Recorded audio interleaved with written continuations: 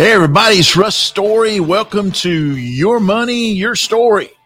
It's good to be here this morning. We're excited. We're going to talk a little bit about some current events, some things going on. We got a lot to talk to you about here this morning. We want to hit it for you. There's a few things going on in the world. The last week or so have been kind of chaotic. Folks have been worried a little bit about gasoline and the economy and things going on.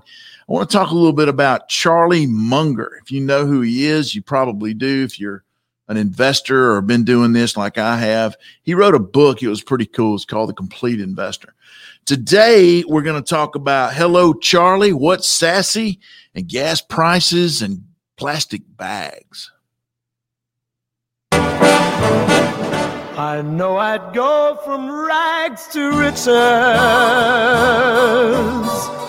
if you would only say you care. Okay, let's talk about old Charlie here. Hello, Charlie, The Complete Investor. It's a great book. I recommend it. Charlie Munger, he's a really young guy if you hadn't heard of him before. He's only 97.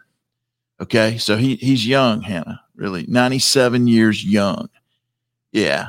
And we're going to talk a little bit about him and Warren Buffett and some things going on. I'm curious I want to make sure everybody knows who they're dealing with. I'm Russ Story. I'm president of Story Wealth Management Group. We are a full service investment banking brokerage firm. We work with our clients. We consult. We're registered investment advisor representatives. We do help our clients to hopefully enjoy or get to the point where they can enjoy their retirement. We like to refer to retirement as that second childhood, ex-adult supervision. So hopefully, if you're in a situation where we can be of help, if you'd like to talk to us about your 401k, maybe you're about to leave your employer, maybe you changed employers. That's something we do an awful lot of. We help people with that. We say you've inherited some money, there's some things going on, and you just want to sit down and look at a good financial plan. Russ, I want to retire one day, but I'm not sure if I can. And if I do retire, I'm not sure how much I can take and how much I can spend. But a good income plan will help you to have a better understanding of where you are and where you're going, and give you a whole lot better chance of being successful in those retirement days. So I want to talk a little bit about old Charlie. Charlie, he wrote the book, The Complete Investor. I do recommend. Charlie is an attorney. He is the successor for Warren Buffett, I think, at Berkshire Hathaway. That's kind of a funny thing. But Charlie Munger and Warren Buffett, Peter Lynch, there's a bunch of these guys who are really just icons when it comes to the investment business and investment management over the years. Charlie's had some really great quotes over the years. And one of the things he said recently about the cryptocurrencies, about Bitcoin and some of these other things, he said, I don't welcome a currency that's useful to kidnappers, extortionists, and so forth. Okay. Now I kind of understand where he's coming from when he's talking about that. And I think the last week or so kind of brings that into focus. He also said some other cool stuff. Charlie said, the best thing a human being can do is to help another human being know more. So for you school teachers out there, Charlie thinks an awful lot of you, right? For you folks who are teachers, and he says that's the best thing a human being can do. He also said those that keep learning, keep rising in life. And I think that most of my school teachers would certainly agree with that statement, and I certainly do as well. So I want to shift gears a little bit. And the backdrop of some of these icons, some of these giants when it comes to investment management over the years, and some of the folks that I've read their books, Markowitz, Shapiro, Miller, to learn to do and to function and hopefully provide my clients with excellent service. There's some things that I've learned here in the last year or so, and I want to share some of this with you. A software as a service, we call it SaaS. That's what the industry calls it, the technology world, SaaS, SaaS, software as a service. And that was introduced back in the 1960s. We had the mainframe computers were beginning to rise as far as their usefulness and function.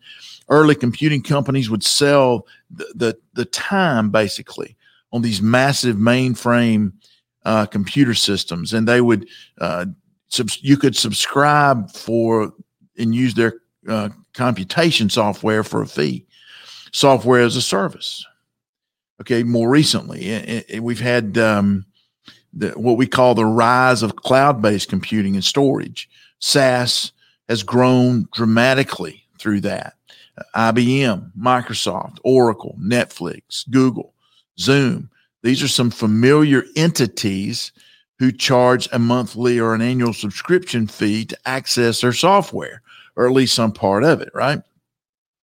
Another lesser-known SaaS organization, SaaS, has been quietly growing its subscribers too and revenue since the mid-20s. Okay, mid-2020. This is when we kind of knew about these guys. In less than a year, they've had explosive growth, made millions of dollars in profit. They provide a very specialized piece of software to a very select group. Potential clients for this outfit are vetted.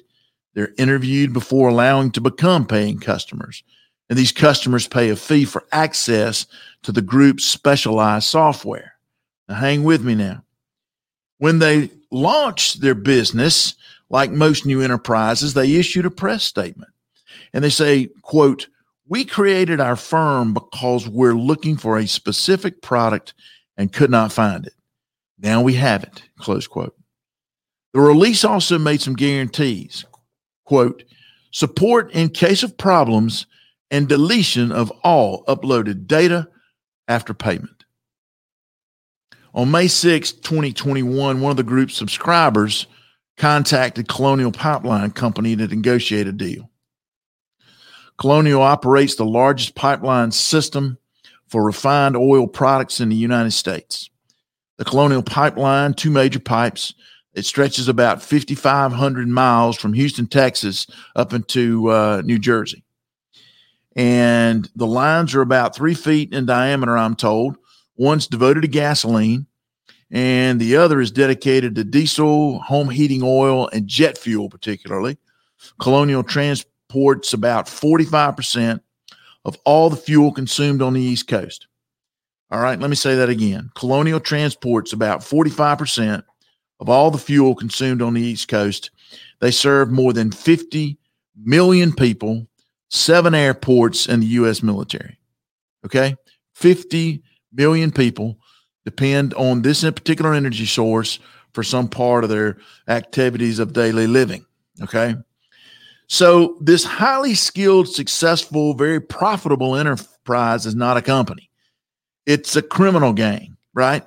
It's a criminal enterprise, and they're based in Eastern Europe or Russia. Best we can tell, they're known as DarkSide. So DarkSide, their SaaS is actually a RAS, RAAS, which is ransomware as a service. The gang subscribers identify a company they believe can be infected with a particular type of virus designed to control a network and lock it down before they can extort the target company for a quick and quiet profit. They don't want to attract a whole lot of attention. They just want to shut it down quietly and have the folks pay up, and then they'll turn the software, turn their systems back on again, right? Give them the code or whatever they have to do. Colonial's transporting millions of gallons of gasoline, very highly explosive material. They decided to shut down the system once they had lost control. Rightly so. Boy, that was a good thing to do. This forced a ransom attack to be anything but quiet. It actually ignited panic, a demand for gasoline in the Southeast and East Coast of the United States. Apparently, people were trying to fill anything they could with gasoline when they could find it there for a few days on the East Coast of the United States. Some people were trying to fill their gas, fill up anything they could. They would use plastic bags as gasoline. And that prompted the U.S. Consumer Product Safety Commission to release a statement saying, hey, do not fill plastic bags with gasoline. Only approved containers, please, right? So this pipeline paid about $5 million in ransom, according to Bloomberg, before they could give their, get a code so they could turn their pipeline back on and regain control, right? It was paid in what's called cryptocurrency. Okay, you see kind of what Munger was talking about when we started out. This cryptocurrency, they had to pay them in that untraceable cryptocurrency to regain control of the system and the pipeline. This gang released a series of press releases after this, or apologies, and then a closure. Basically, one of the things they said, and this is a quote, "We are apolitical. We do not participate in geopolitics. Do not tie us with a defined government and look for other motives. Our goal is to make money and not creating problems for society." They just want to make money. Another quote, "A few hours ago, we lost access to the public part of our infrastructure." Okay, that was something else they said. Also, a few hours after the withdrawal of funds from the payment server, our clients were withdrawn to an unknown address. So apparently that money was sent to an unknown address. And of course, these extortionists took off and made off apparently scot-free with the money. So, I'm not sure these events and types of threats to our infrastructure, our economy, our national security will I'm sure be met with more vigilant oversight. I'm sure there's a lot of folks working real hard to try to regulate and control these type of activity. Control of the money, which will likely spur attempts to regulate cryptocurrencies, I believe. I don't know the significance of those attempts, but there will certainly be consequences to this particular act. And the reality of the situation is this has been going on for quite a while. My understanding is at one time, I think the water company in Atlanta was breached, and they paid a ransom to get released. I mean, there's just this is something that we believe that we at Story Wealth Management Group, with being good stewards of our clients' assets, we need to make sure that we're dialed in and in tune with things like this and learn more about these and how they can actually affect our clients. So much of our responsibility is to understand these events, and we're going to try to understand them at a deep level so that we, know how it can impact us ultimately. So let me know if you'd like to discuss SAS, RAS, approved fuel containers, or anything else that might be on your mind. Again, this is Russ Story. Give me a call at 912-384-0030. You can check us out on the web at storywealth.com, storywealth.com. Send me an email. I'll answer you. rstory@storywealth.com. Hey, don't put your gas in those plastic bags, right? You guys have a great week, and God bless.